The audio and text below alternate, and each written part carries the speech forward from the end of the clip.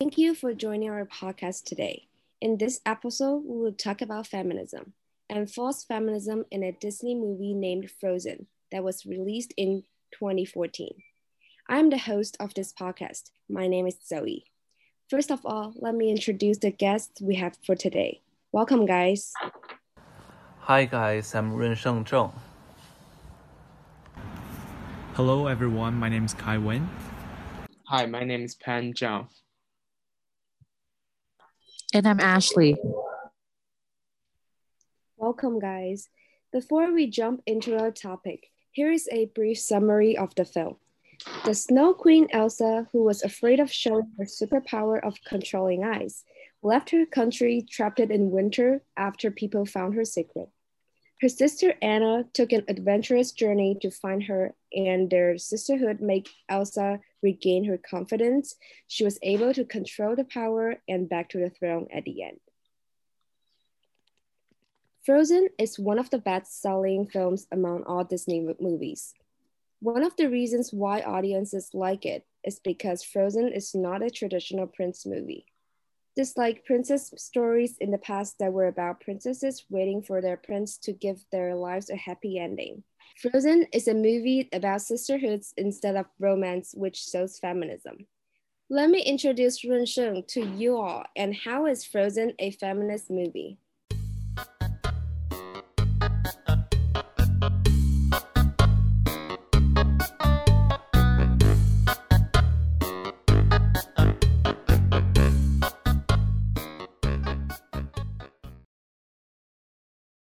Okay, the first thing I noticed is that the storyline of each character can be established if the gender of character is changed.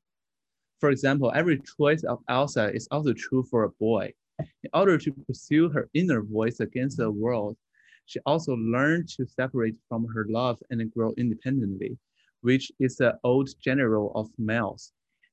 Also, Anna's story is also sound for boys. She wants to protect her relatives, reckless but never give up. And she would rather sacrifice herself to compensate for the mistake made by her ancestors. And the second thing I noticed is that in the film, male characters are increasingly marginalized in the film, and the relationship between woman and woman has increasingly become the focus of the film. And for example, the prince, who are considered a good guy in the film, in all Disney movies, becomes the villain. Also, I want to point out that in the end, we can see Anna punches Prince Hans in his face when she knows the evil motives of him. This doesn't usually happen in a Disney princess movie. And Anna gets to be with another man, Kristoff, who she really loves. Yeah, I really agree with it. And the third thing I noticed is from the essay looking into the magic mirror Disney impact on the fairy tales genre, written by Linda Hans and Shanna Trapido. It's that in Let It Go, the film's musical impacts, Elsa departs from the prince predators by rejecting the fairy tale's notion that the best way to achieve a happy ending is by trying to please everyone. It shows that in the movie, Elsa does not try to please everyone, but be herself. And the last thing I noticed is the Elsa's glove. I believe Elsa's glove is symbolizes a kind of strength on Elsa, which is a kind of social strength. And during the quarrel between the two sisters, Anna accidentally tore off Elsa's glove, which also symbolizes that the thing that surprised Elsa's nature began to disappear, and Elsa's desire began to gradually appear, and she became herself. Thank you all for sharing. Those are really great points. I also have something to add on. In Cordelia Chan's essay, Gender Norms Thought in Disney's Frozen, she mentioned that Anna asserts herself and decides to search for Elsa on her own, despite the pleading of her then fiancé Hans. Anna's decision to go on an adventure is a flipping of traditional princess. It was the prince who did the saving job, not the princess. The man is not her everything. Her sister Elsa is. From the same essay written by Chen, she mentioned that Anna assists Christoph in fighting off a pack of wolves. We don't usually see a girl saving a man from danger, especially she's a princess. Anna showed such a brave move that it definitely represents the feminism of her. The reason why Frozen makes audiences feel like it is a feminist movie is because this is a princess movie that has marginalized male characters, and the movie focused on emphasized sisterhoods. Anna made a brave and assertive decision to save her sister Elsa. It is unusual to see a prince put her sister before a man. Elsa's transformation from scared of her own power to accept it also an illustration of feminism. However, is Frozen really a feminist movie? We found a different answer.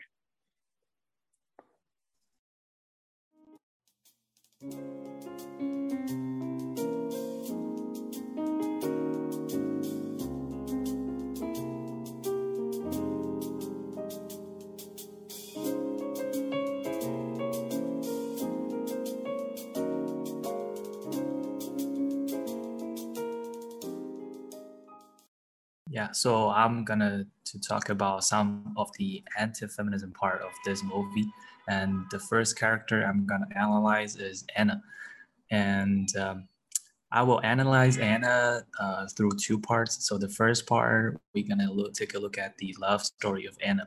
So first we know that the love story for Anna and the Prince Hans is unchanged. According to Chan, "Love is an open door" is a song that sums up the love story in most of the older Disney movies. It seems to poke fun at love at first sight, but nevertheless describes the romance prevalent in the film, subjecting Anna and Hans to the same stereotypical gender standards as a historical Disney films. That's true, and it is not just about the quick love with the prince. In fact, I find that if we look at the appearance of Elsa and Anna, we will find that they have big eyes, beautiful face, and perfect body shapes. Female characters were set to perfect beauty standards from the beginning. Yeah, that's so true from Pan. And also, not only Anna fell in love with Prince Hans, she decided to engage with him on the day they first met each other. So Anna is not serious enough in thinking about this marriage and can make wise decision when she's crazy in love. And when Elsa, Anna's sister, rejecting Anna's marriage with Hans, Anna just suddenly becomes so angry and accidentally takes off Elsa's glove, which leads to a bad result that everybody starts to see Elsa as a monster. So from here, we can see that Anna is still depicted as a girl who can't control her own emotions. And that's the first thing I want to talk about. The second thing I want to talk about is Disney still depict Anna as some girl that can't save her own life just by herself. Anna, from the plot, we know that Anna has to find true love to save her own life. Disney still designed this part in the way that Anna needs someone else, not in the way that she can save herself. For example, if we compare this movie to Rogue One, a Star Wars story, where the leading female Jin is more independent and fights for her own life, as well as others. And according to the podcast on Frozen, when compared to some of the company's other output, particularly Pixar's Brave, the last 25 years of Disney princess feel really quite backwards. So we can see that Disney is trying to do something about gender, but it's quite not progressive by this point. Those are great examples of false feminism for Anna. Just like Kai mentioned, Disney did not change the love at first sight plot. And Anna was so eager to get engaged with a man, although they just met. Anna's eagerness for love and lack of emotion control shows her false feminism. Now, let's take a look at Elsa.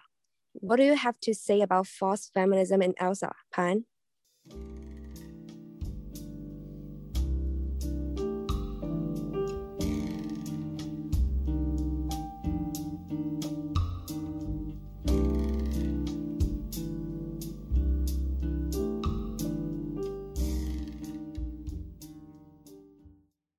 Okay, this part I want to focusing on the anti-feminist part of Elsa.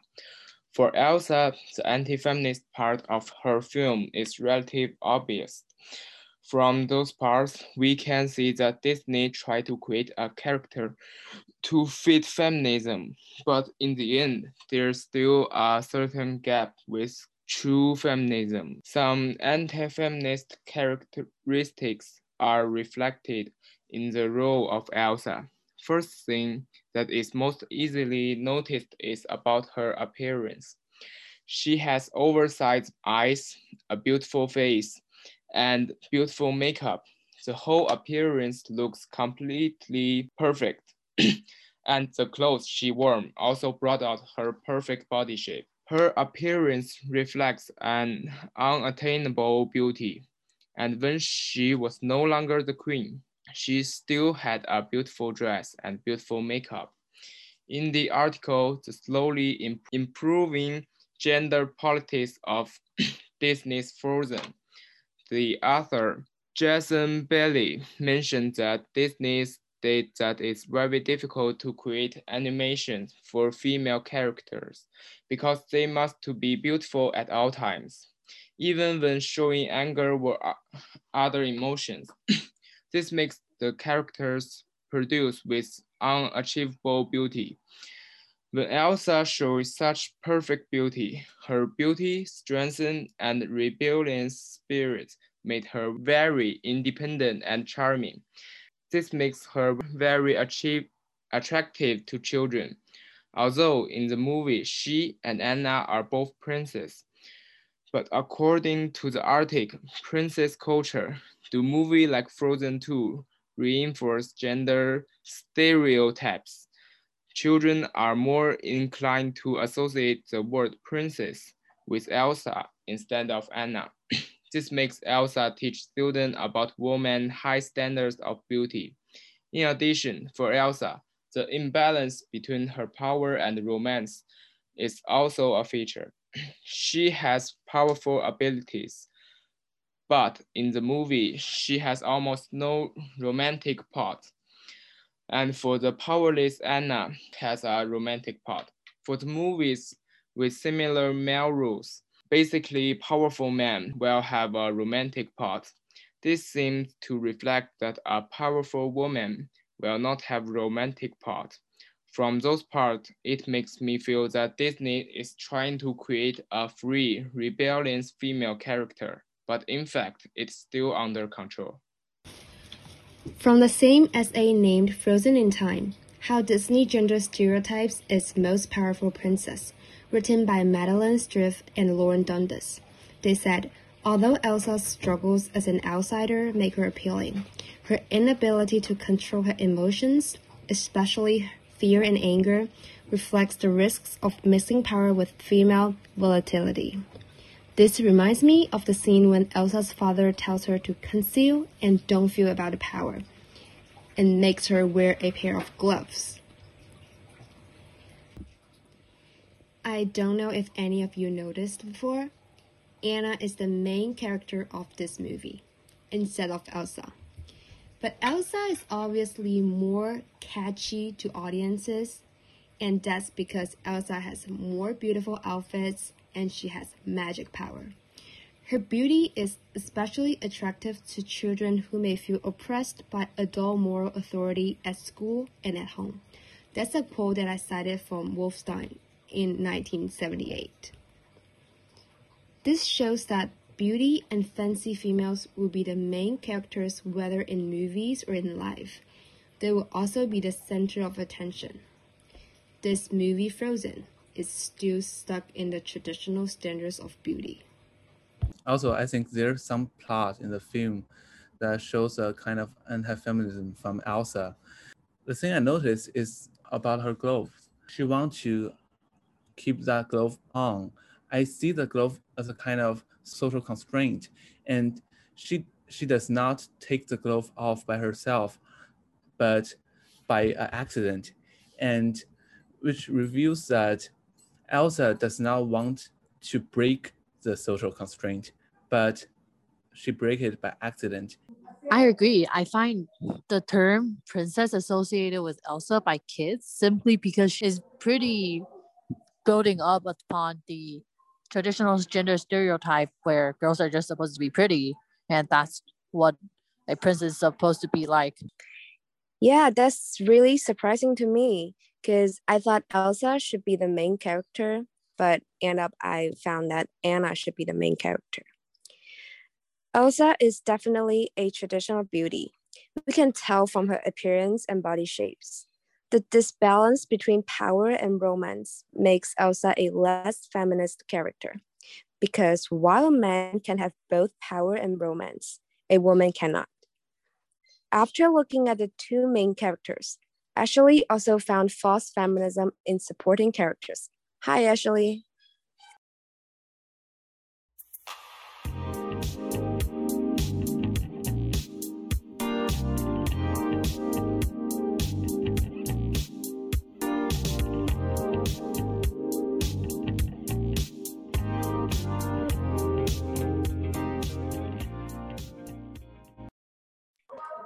Hi everyone. So I'm here to talk about more about the secondary characters in Frozen. Most people may only remember Elsa, Anna, and maybe Olaf the snowman from Frozen. Yet it is the details that make a movie special. When talking about the quote unquote villain or the quote unquote bad guy from Frozen, most people only remember Hans but not the Duke of Whistleton. In case some of our fellow audiences forgot about him, he is the tiny old man with a mustache who kept on calling Elsa a witch. He was also the one who ordered the man to catch Elsa, which really reminds me of the Salem witch trials, where women who are accused to be witches were captured and murdered. The Salem witch trial itself was built on top of sexism, where men target women and accuse them of being witches to get what they want or to revenge. Furthermore, if you paid attention to the villagers in the movie, you will realize that all the women and all the girls were wearing long dresses in all scenarios, whether it's just daily life or it's just Elsa's coronation day. Moving on, Yeah. if people remember Elsa and Anna's parents, their mom barely had a few lines in the movie and was never the one making the decisions. She was kind of just there nodding and holding the king's arm at all times. Instead, their father was the one in power. For example, he was the one who decided to take Elsa to the Stone tribe, and he was also the one who decided that Elsa should probably lock her power up. This corresponds to our modern family structure where the husbands or the dads are the head of the household. When quarantine first started due to Corona last year, the Malaysian government placed an order where only the head of the household is allowed to go out and get grocery for the family once a week. Fun fact, it ended up that the government needed and were desperate to make some photo cards for the hundreds of dads that get lost in supermarkets, not knowing what to do, not knowing what the vegetables look like every single day. This shows how men are still the one in charge in families, just like Elsa's household. Elsa's father was the one who decided that Elsa should be locked up and conceal her power so no one would ever know about her powers.